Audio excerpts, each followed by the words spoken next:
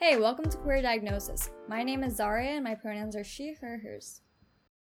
Hello, I'm your co-host Shritha. My pronouns are also she, her, hers, and our first guest today is Dr. Valjean Bacot-Davis, who is a third-year medical student at the Renaissance School of Medicine at Stony Brook University. Zaria, do you remember how we met, Valjean? Back in March, there was a meeting for a club that I wasn't a part of. I heard there was food, so I asked Shritha to go with me and wait outside. It turned out that I was the only person who represented the club along with 9 medical students. Valjean was one of the medical students who witnessed me and Shritha kidnapping the family tray of eggplant parmesan from the meeting that turned out okay. Months later, I came across the website for LGBTQ plus care at Stony Brook Medicine and saw Valjean featured and decided to reach out. Valjean, could you please introduce yourself with your preferred pronouns?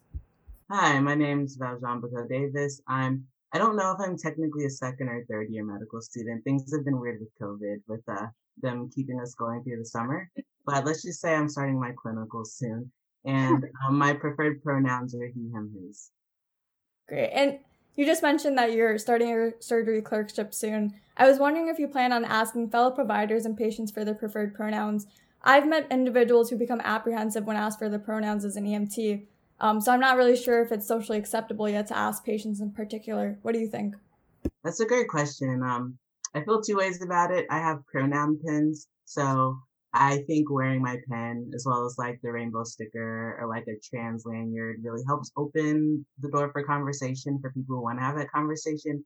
But I also worked as an EMT and I did confuse a lot of people by asking them their preferred pronouns. And I feel like that kind of interrupted our I guess our care relationship. So I just hope that my pin's enough, even though I would prefer to ask everyone. I think that's interesting. When you say it affected your care relationship in a poor way, in a good way. Um, okay, so I also volunteered on a needle exchange van in Albany where we would work with people who are using intravenous drugs, just give them clean needles, no questions. And I remember they changed the form where we had to ask everyone their pronouns. And I asked this one older white gentleman his pronouns, and he got offended.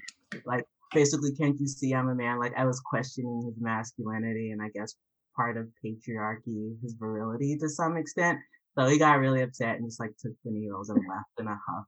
So that was not the best time to ask someone their pronouns. And then yeah, I've had people open up about how they're like more non-binary and they're happy I asked them because no one else asked them. This is a teenager and their parents didn't really acknowledge their non-binariness. So I've had it work out both ways where some people are happy and some people get angry. I think that's pretty good for me to know too, because I've experienced that myself too when I ask a patient for their pronouns. They get very confused about what I'm asking for, and then I have to explain what pronouns are, especially with some of the older population that I've met with. So do you recommend wearing your pronoun pins now, like as you're going into your clerkship? Oh, definitely. I plan to. It's a bit harder with surgery because everything has to be sterile and your scrubs. But when I'm outside of, I guess, the OR and like say rounding on patients, I plan on wearing my pronoun pin. And what about with providers? Have you ever had that conversation with them as well as to why you're wearing the pin? Not with providers. I would say as far as the internal medicine pediatrics group, they tend to have done a training on gender identity, and so they kind of understand why I'm wearing the pins. It's a hit or miss. Some of the newer residents from other institutions haven't had the training yet, so they're a bit more confused, especially about they them pronouns. But I would say all the attendings, they also wear like rainbow pins because they've had the training where they've like handed them out before. It's nice to have a lot of good allies in Stony Brook. Yeah. You mentioned that like on the forms it like has you ask like the patients for pronouns and stuff. Do you feel like right now like most forms kind of take into account like different gender expressions? I know Stony Brook just changed their electronic health records to add they them Mhm. pronouns or just leaving it blank. I think that Okay. change happened over the summer actually. So there's a way to go in. There's a way to go in and put someone's preferred name as well. The only Right. thing I don't like about the system currently is like on all the paperwork, it's gonna print out their legal name, and on their like wristband for when they're being admitted, it's going to print out their legal name. So I wish there were a way to like add their preferred name to that documentation as well. Okay, yeah, that's cool. Is there another improvement along, like how would you enforce that improvement and how do you see that being implemented in the future? Yeah, that's a good question too. Whenever I was living in Wisconsin, my family doctor had my preferred name. It was before I legally changed my name, and like parentheses, and everyone just worked off that. And it also had like the phonetic pronunciation, so like the spelling and phonetic pronunciation. So I like that their system had that. So a system like that, even though I prefer the legal name to be the one in parentheses instead of the preferred name, because the parentheses is kind of like, Right. oh, and maybe call them this, and it's like, no, it should be like bolded what someone's preferred name is. Yeah, Right. actually, I'm even thinking about the paperwork that for as an EMT, like we don't have we have physical copies of the paperwork, not really the digital. Hmm. And there's not even an option for preferred name, so I couldn't even ask that. I mean, I could ask that question and potentially have that miscommunication. But I really wish that there was a system for us to do that as well. yeah, and even, Yeah, oh yeah, yeah, the one that electronic. Well, we actually had electronic records in Albany when I was working for a Mohawk ambulance, but they didn't have a place for preferred name either. You could put it in parentheses if you want, but then you might confuse people later on. And then for gender, they had male, female, and for I guess quote other genders, you just left them both blank, and they were like, "We'll figure it out later." So I mean, that was their workaround at the time. I think the newer systems are like have more options available, which is good. So when you're yeah. filling out paperwork, do you ask, like when you're filling out specifically like gender, do you do it based off apparent gender or do you always ask for gender? Because I know you mentioned sometimes you might not ask, but with non-binary patients, you do somehow get that question in. Right. I would say it depends. For like you normally have a history of these patients, so you can go back to their charts and like see what else has been entered. And I guess whenever I was doing my immersion with pediatric endocrinology, I would specifically ask, but I would normally have to have some kind of hints that this should be a question I ask. But I know Dr. Ellisky, I think she asks all her patients their preferred name, preferred pronouns, and it takes like a second. And most of the youth know what you're getting at. It's not awkward for them to answer either way. Mhm. So what does queer mean to you? Queer to me personally, because I know it's like it means a different thing to pretty much everybody. But to me personally, it means that I'm some kind of minority, whether it be gender or sexual orientation, or I don't fit neatly into a box. So it could be the LGBTQ, like all that encompasses queer, but maybe like I'm non-binary, or maybe I'm pansexual, and there's like I don't really feel represented by those few letters. So then I have to like either explain I'm pansexual or that I'm queer. It's just like you're a minority of some kind according to a heterosexual, patriarchal, dominant society. Do you use that term yourself, queer?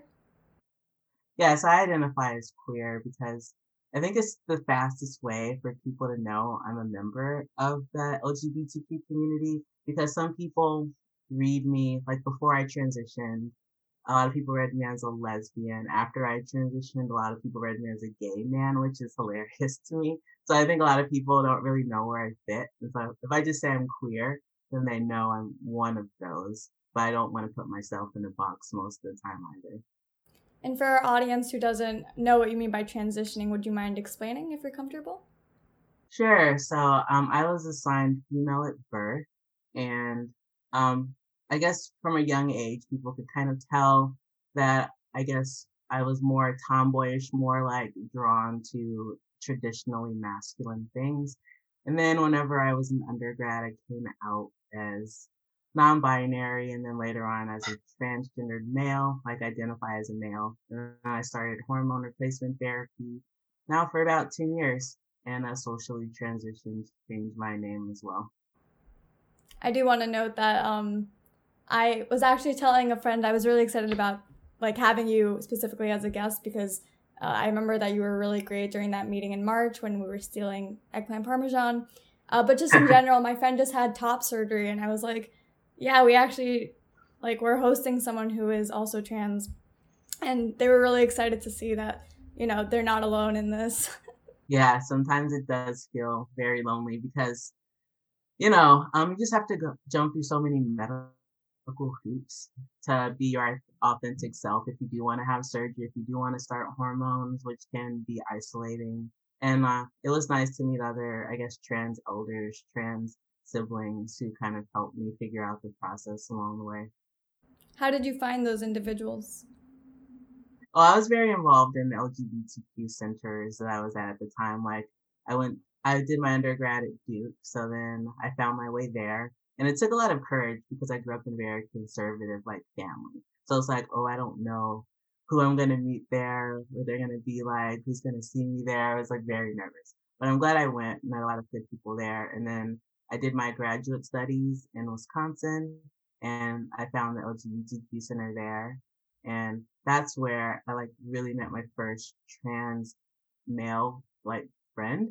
And then I basically figured out what it meant to be trans. And I was like, that fits me more than anything else. So he kind of helped me, uh, I guess, embrace my identity and figure out the process to get what I wanted done. Yeah, I think that's pretty encouraging like, I know that at Stony Brook University, for instance, we do have the LGBTQ plus center that they put out a lot of videos, and I'm surprised that I've heard about this pretty much in orientation and newsletters.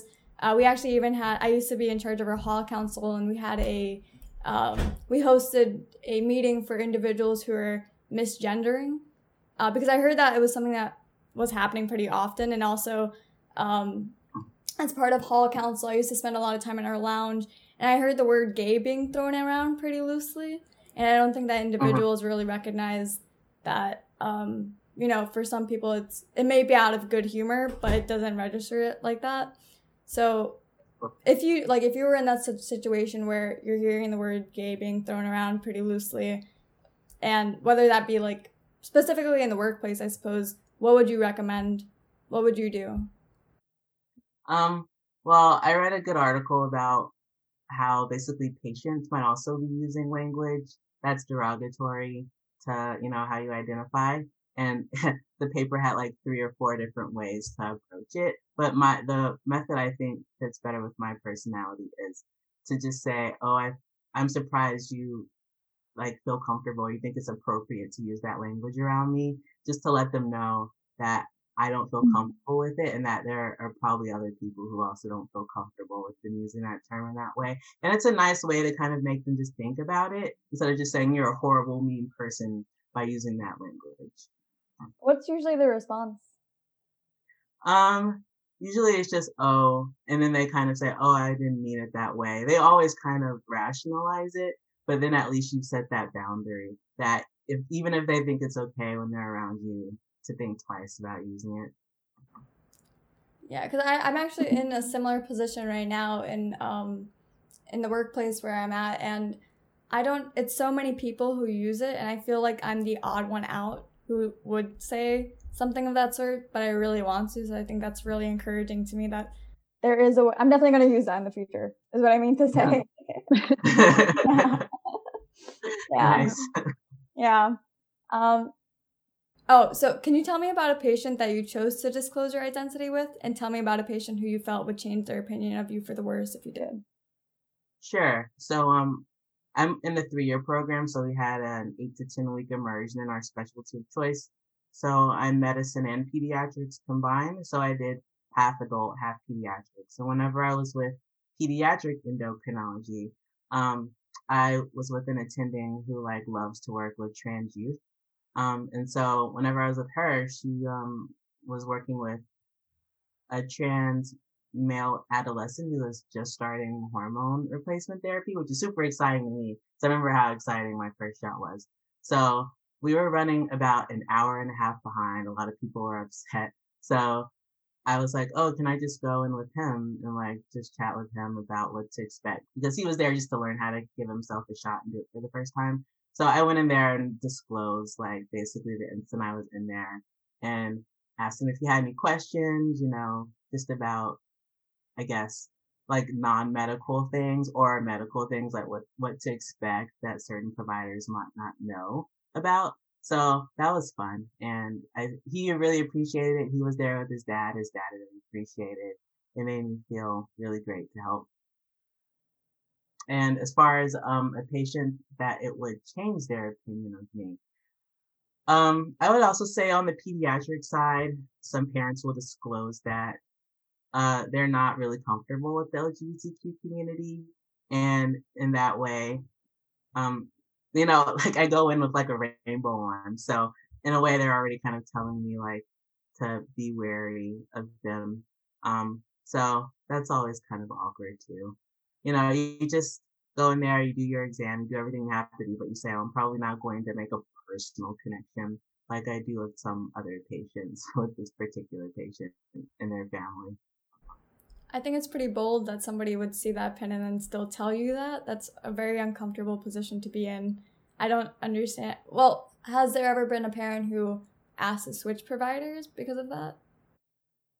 There have been people who have just asked me to wait outside because as a medical student, the attendings like it if you're there, but the patient has a choice if you're there or not. So if they feel more comfortable without me in there, they'll ask me just to wait outside. And then normally the attending I'm with will like apologize and say, oh, but wait outside and we'll talk about the case later. And that's the best you can get out of that situation.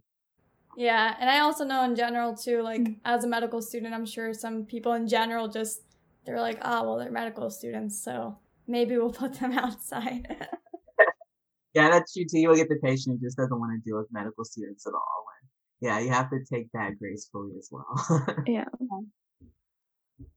So, are there any blind spots that you see in medicine that your peers may not as it relates to being transgender? Well, yeah, definitely. So for my class, we do these like practice patients, and one of the scenarios was that the patient was trans, and I picked up on it right away. They had their preferred name and their legal name back to back, and there were some students in my class who didn't really get the premise that the patient was trans, and then if the patient, I believe the patient was a trans woman. So they were confusing like a trans woman with a trans man. Like they didn't really know the difference and they didn't know any of the terminology for the surgeries. So I was just surprised that, in 2020, 2021, there could be young adults, older adults who didn't know like more about the community. So that's definitely a blind spot. And I'm glad they had us go through that process to hopefully remediate some people's lack of knowledge as far as that goes. And as far as providers go, I have an 8-month-old and we're raising them non-binary. And one of the pediatrician residents didn't really understand they're using they, them pronouns and kept misgendering our baby. But then when we came back, like 3 months later, he was using they, them. So I'm glad that he actually took the time to, probably practice it out. And yeah, that was nice to see some changes happening. But that was another blind spot. Congratulations. Do you feel like the curriculum and that you've sort of been studying, like that it adequately kind of covers like different sexualities and different gender expressions so that like the next, I guess, generation of like providers are going to be better prepared? Unfortunately, no, but I would say our class is trying, and the class before us was trying. Okay. This really comes out for our endocrine and reproductive course, where they didn't even have like a slide, or I would say it starts with anatomy. Like basically, first day starts with anatomy, where I would prefer a slide to say that gender is a spectrum, but for the sake of anatomy, we're going to call this male and this female. But we know that there's like a wide range out there. But there was nothing there. You just come in, this is a male, this is a female, which is surprising to me. And a lot of other students like drafted like proposal changes about how to change their course to be more inclusive.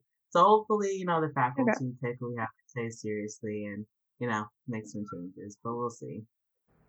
It's encouraging that you guys are proactive about this. I'm actually surprised that you mentioned the, like just having a patient who was a trans woman and people weren't understanding that, because personally, like when I was in high school, that was my first exposure to like the LGBT community in general. And I'm from New York, so I imagine that for people who are from states that maybe aren't, well, I shouldn't say states, but from places that are a bit more conservative and don't have the exposure, I'm sure it would be a transition for them as well, but not one that can't be amended by reading up on the topic. So definitely. Yeah, in our ethics course, we read a paper about how basically exposure to the community makes people more understanding. And I mean, as a member of the community, it seems like extra work that I don't always want to do, but it's nice to know that, you know, basically seeing more people like us does help some people come around. But, you know, maybe they grew up a certain way and that's all they do. And so exposure to something different changes their mind, which is promising. You said that it feels like work that you have to do. Why does it feel like it falls onto you? I Well, I said it's work I sometimes don't want to do. Like work that falls on me. I just feel like being a member of the community, I know so many stories and you just have a specialized knowledge that you can either share with people or keep to yourself. And for me, I feel like I personally need to share it. It's the best way to get through the day so that maybe people don't have to go through what I went through. Because, you know, I want to quote, like, leave the world a better place. But it's like really authentic for me where I don't want people to have to like suffer, jump through the same hoops that I had to get to where I'm from. So, what is something that people tend to misunderstand about you when you, like, as a medical student, and when you see that people are perhaps being mistreated because they don't understand that identity? I'm sorry, repeat the question one more time. Sure. What's something that your fellow medical students misunderstand about you while you are trying to explain to them, you know, this is the best approach for a patient who is transgender, for instance? Yeah, I would say I was surprised by people who just don't understand respecting pronouns. Like, I wouldn't think it would be a discussion to say this person's preferred pronouns are female, so use them. But it has been, and some people don't get it. And then I explain to them, like, how would you feel if someone kept misgendering you? And then they normally fall into two categories. They say, oh, it wouldn't affect me at all. So for those people, then I just start misgendering them on purpose. And then they realize that most of them realize it really does affect them and it is important. And then they change their behavior later. And other people, they get it automatically, like right away. And they're like, yeah, I wouldn't like that at all. And yeah, it's a person to person dependent thing. But I would say that's the main thing that also surprised me because it's not hard to use someone's preferred pronouns or at least try to practice it, but some people don't want to.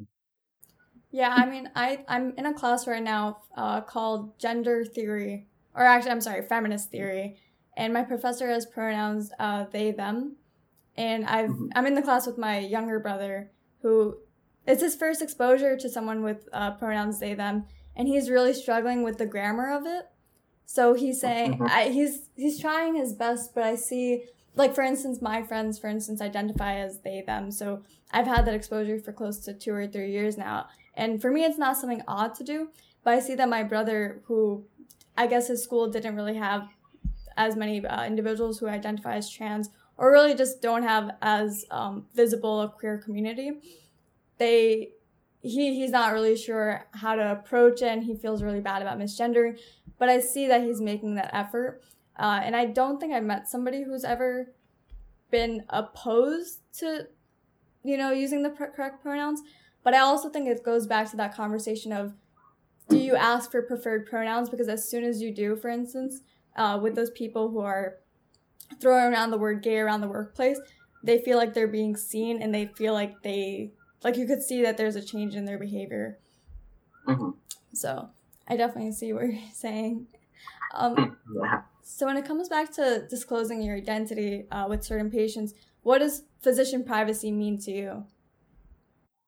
Well, physician privacy means to me personally that like it's your choice how much you disclose with your. I'm just gonna turn off my email. There we go. Okay, it's your choice.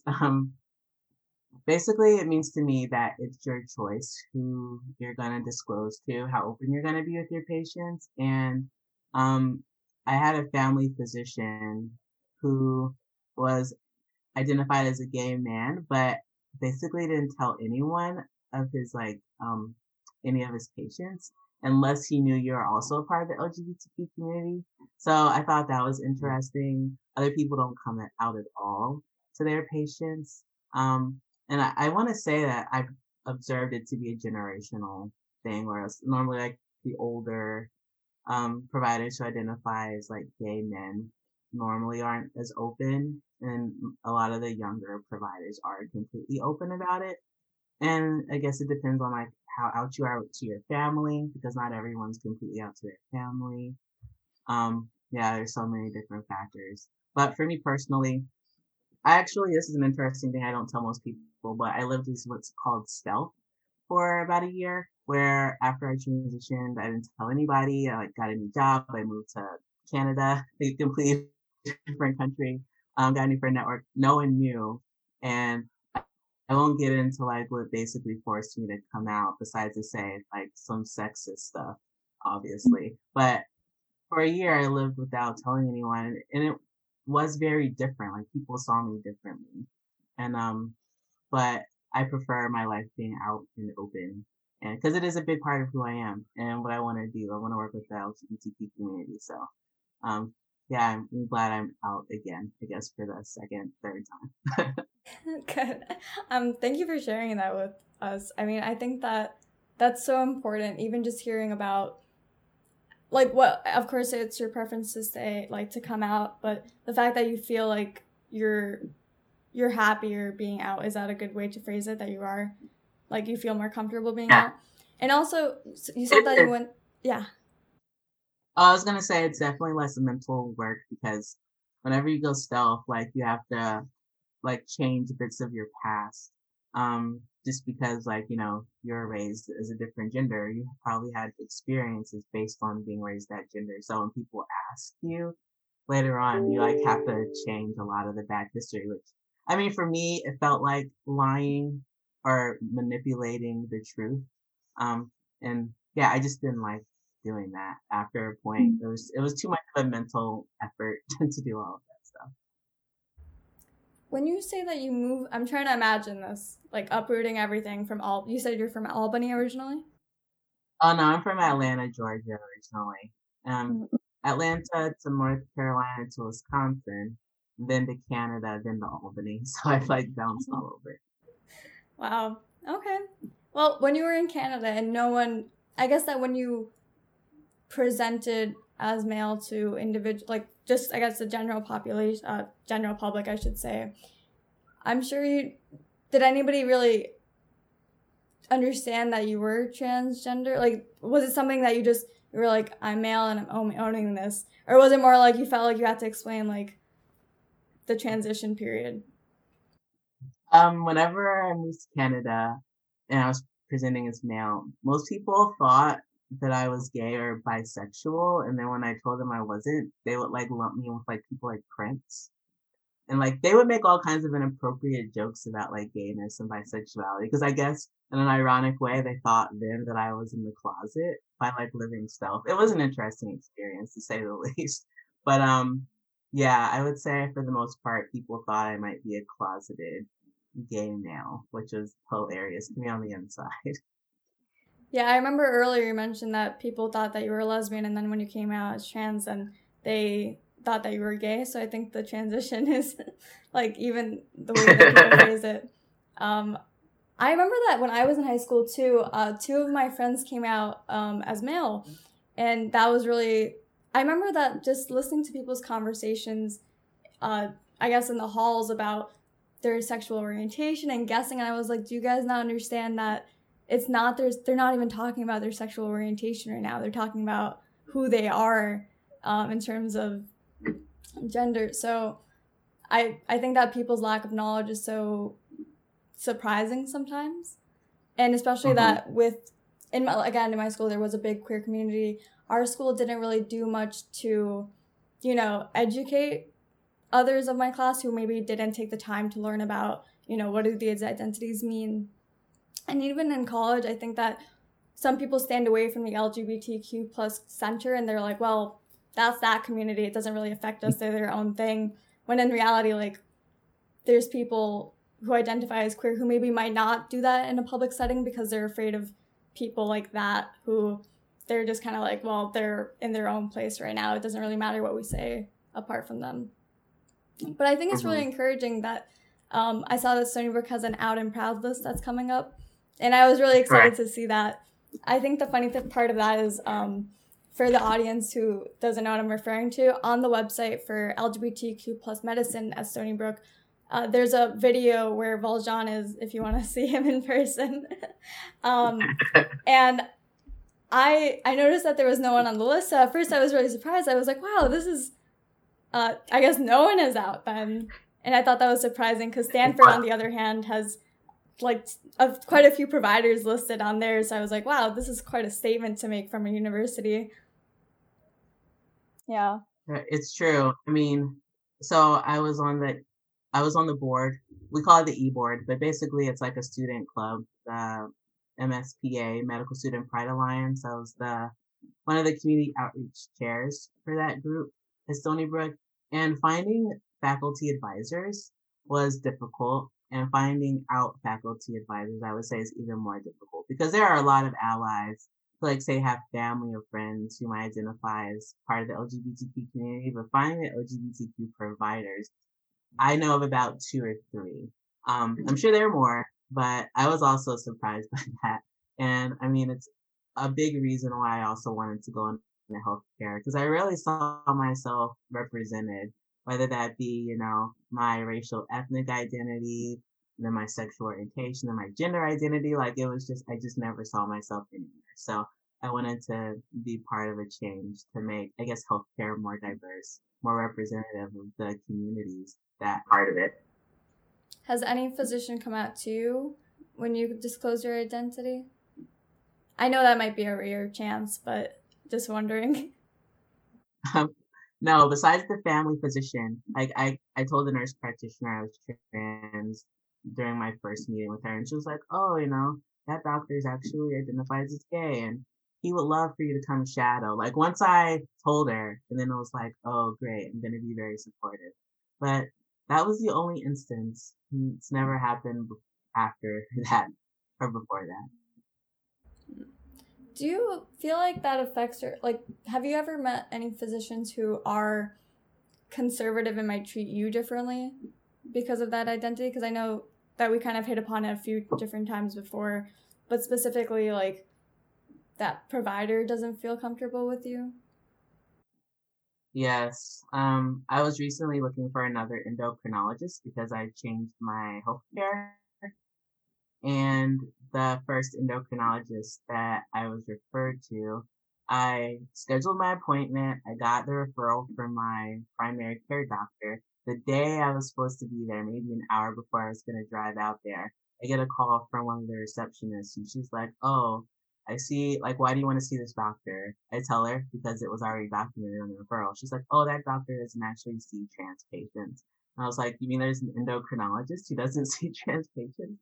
Like, the last I checked, a lot of hormones had to do with the endocrine system. Like, I was a bit snarky over the phone, but she basically said that provider didn't feel comfortable, wasn't going to see me that day, had to, like, change my endocrinologist to another one, who luckily I saw about an hour or 2 after the original time for my appointment. But I was just super shocked that in this day and age, there can be endocrinologists who are still not comfortable treating trans patients. Like, there's a standards of care you can find online. You can just read it. You can talk to other endocrinologists who do it more regularly. It's not rocket science, and you have your medical degree. It's like lifelong learning, but it's like some people just refuse to or want to pretend. Like, it just, quote, makes them uncomfortable if they don't want to work with a certain community. I'm really sorry that you had that experience. And also, I'm really glad that you were snarky on the phone because they deserve that and so much more. I think that's kind of, I feel like if there's an out and proud list, there should be an opposite list where it's like, these people we do not interact list, And I think that's such a scary experience. The friend that I mentioned earlier who is also transgender, they were telling me about how like they had to change their pretty much all their doctors because the physicians that they were seeing originally were pretty unaccepting, and they just didn't really understand that they had transitioned, and they refused to like adjust their approach even though they had been like their pediatrician from birth. So it's very disappointing to see. Yeah, right. But they're happier now. They're a lot happier now because I think that once you start to see people in your community, and that's partially why I wanted to do the podcast as well, you start to realize like, oh, I'm not alone in this, and there's other people that I can reach out to. I was actually kind of worried for this first episode too of, you know, how am I even going to find people who are comfortable talking about this? And the fact that, you know, you are an individual who does identify as trans, but you're also such a baller in terms of, you know, medical school. You know, you're on this website, and I remember reading you for the first time too. I was like, you are so composed, and you seem like you're so on top of your game, and I'm sure that you are. And I'm really excited for your surgical clerkship, for you, but also for and just in general. It's nice to know that there's other people. Yeah. So if you were to go back to your pre-med self, what would you tell them? Oh, I would probably tell myself that, basically to get more healthcare experience any way I could. You know, back then I was all about just being in the library, reading a lot of science books, which of course is great, but like a big part of medicine is interacting with people, conversing with people, and if it's not a skill you have naturally, you can develop it over time.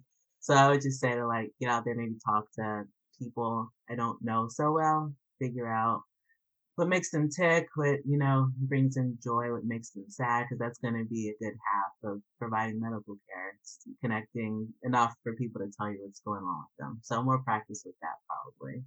You said that you were an EMT as well when you were a pre-med student. Do you feel like that's enough? That was the pre-med. It was afterwards. Oh, that was after. Oh, okay. Right.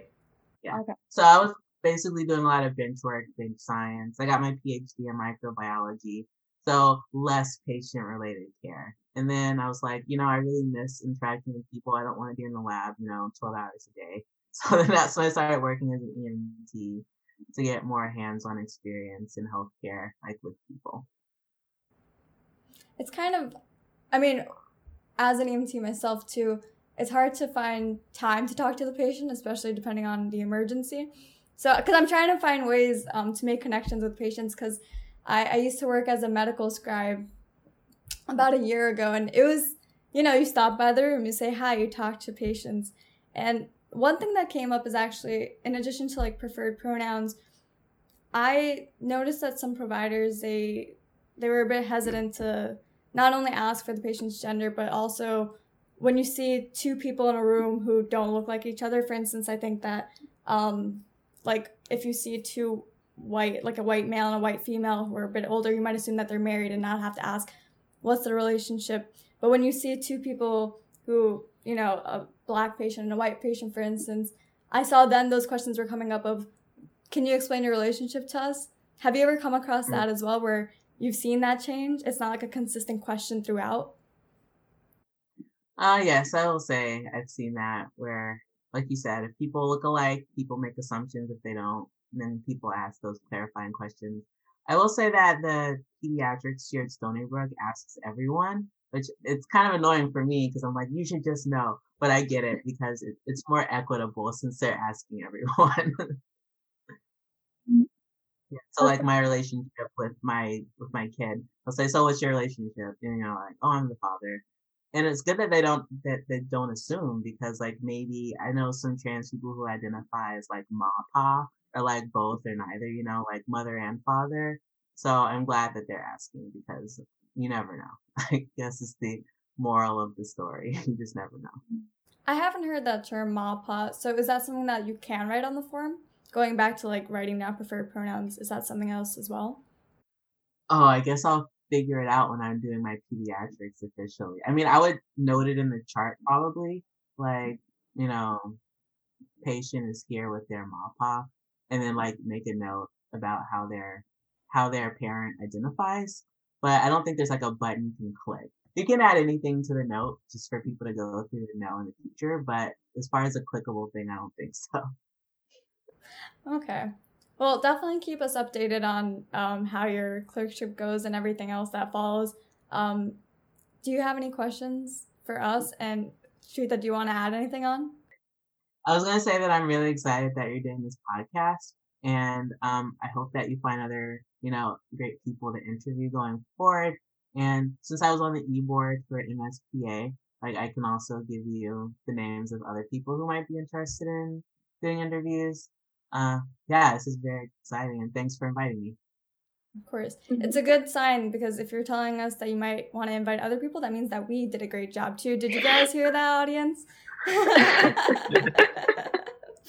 Yeah.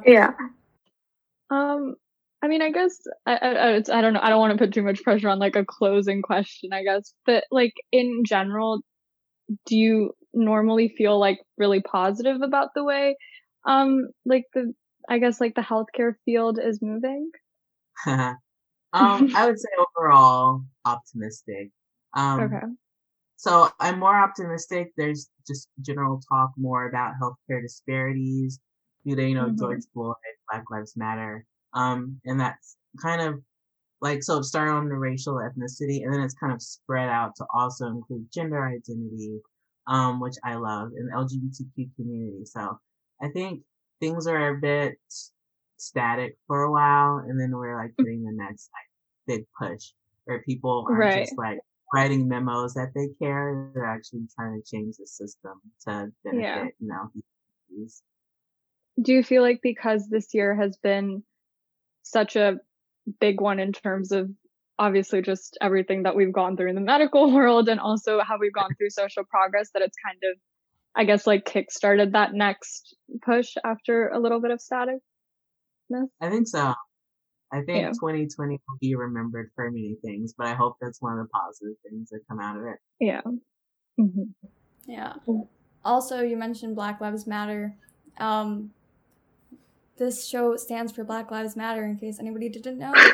So, yeah, that's definitely something important. And I think just not to get too deep into it, but especially with like COVID and everything and talking about like presentation of symptoms on different patients who are not all white, for instance. Do you have any recommendations of how like a pre-med student like myself could learn more about, I guess, the different factors that go into like healthcare and like making those decisions, like to be more considerate of them? Yeah, I would say what I've really learned over time is some people get like this label that they're a difficult patient or they don't take their meds, they're non-adherent to their meds.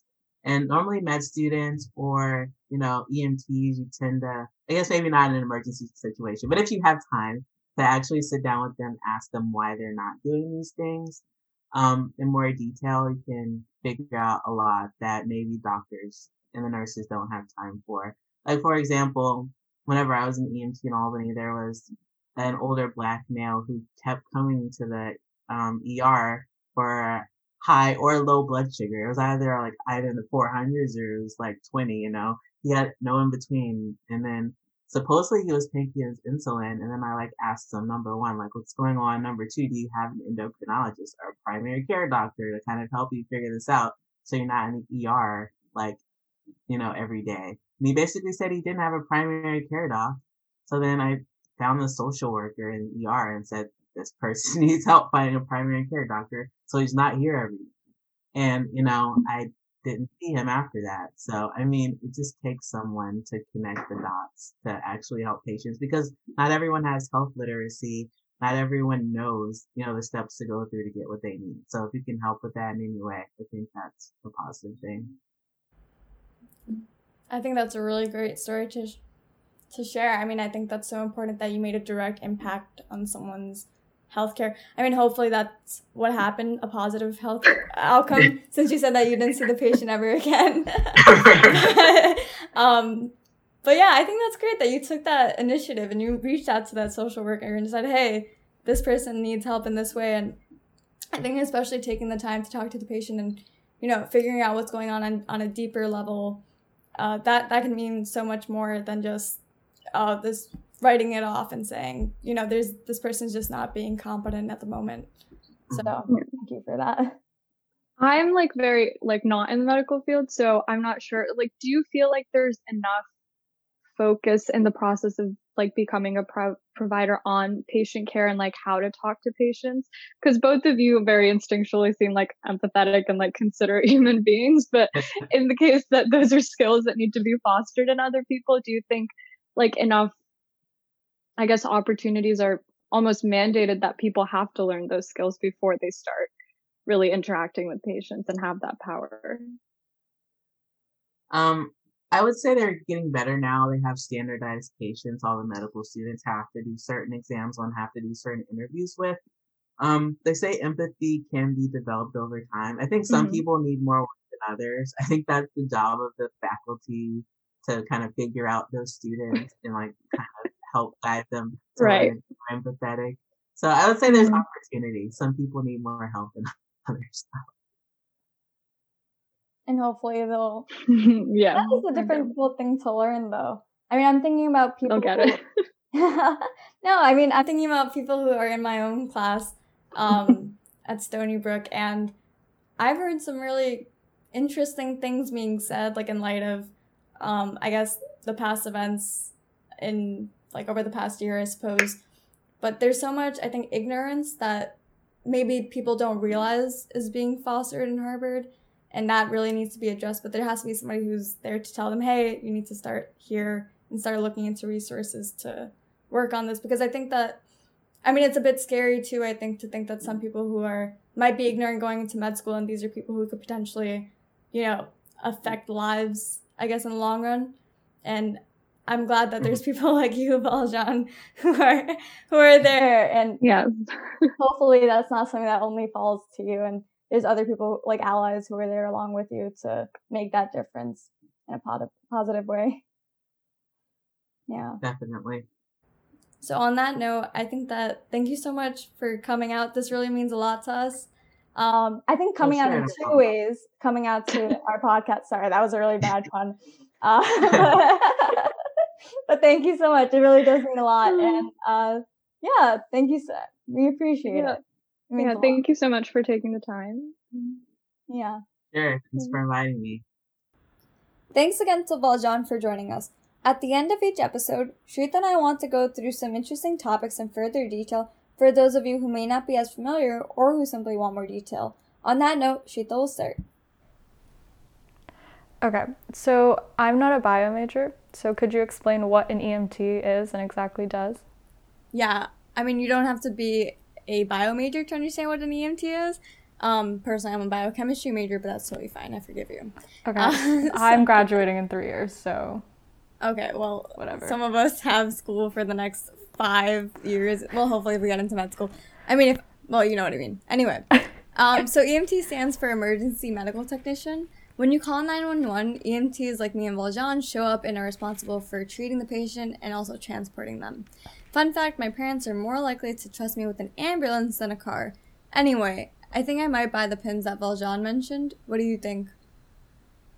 Oh, yeah. So the pins, we actually had a meeting last year when we were part of Hall Council, and they had a presentation, and the pins are essentially what they sound like. They're pins with your preferred pronouns, and Valjean mentioned that he wears them when he's doing rounds in the hospital. Is that the correct medical term? Okay. Yeah. But yeah, it's a way of making people sort of feel more comfortable in whatever their gender expressions are, and just accommodating the idea that gender is a spectrum and kind of going away from this binary idea that we're been taught. Yeah, so it's kind of interesting because after Valjean, we interviewed with Valjean, our editor Jameson said that he went for his vaccine first dose, and on the forms that he had to fill out, they asked for his preferred name, pronouns, sex assigned at birth, and gender identity. I thought that was pretty cool because we had just touched upon that in the interview, and it's cool to see that the changes Valjean is looking forward to is kind of already in progress in some ways. So there was actually something else that Valjean mentioned that I personally hadn't heard of before. It was stealth. Can you go into what that is? Right. So I searched up stealth on the internet, and its definition, technically, is the term stealth in its most extreme sense refers to a person who passes as their desired sex or gender at all times and who has broken contact with everybody who knew their gender history. So I actually kind of started to read like articles about people's experiences, and it is what it sounds like when someone normally is transitioning or is done transitioning. They move away from everyone they know and knew their like previous gender history and assume a life where they were their preferred gender their whole life. And the article I was reading actually talked about something really interesting where it was so much easier to do like before social media because your circle was just the people that you knew, and now it's a lot more complicated because you also have like an internet persona that you then kind of have to redo. So I thought that was pretty interesting.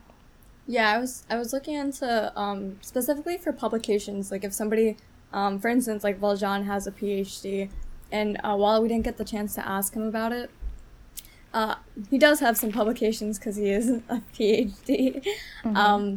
So I thought that was interesting that like maybe somebody's dead name could appear on their publications, but like when you look Valjean up, you wouldn't know that that's his publication because the name is different. Right. Do you know what a dead name is? Do you know what a dead name is? Oh yeah, it's like your name before transitioning. You know, yeah, you transition. Yeah. Yeah. So that's our brief run through for today. Thanks for listening. You can find us on Twitter at Queer Diagnosis, which also has our website. We'll see you next time. Bye.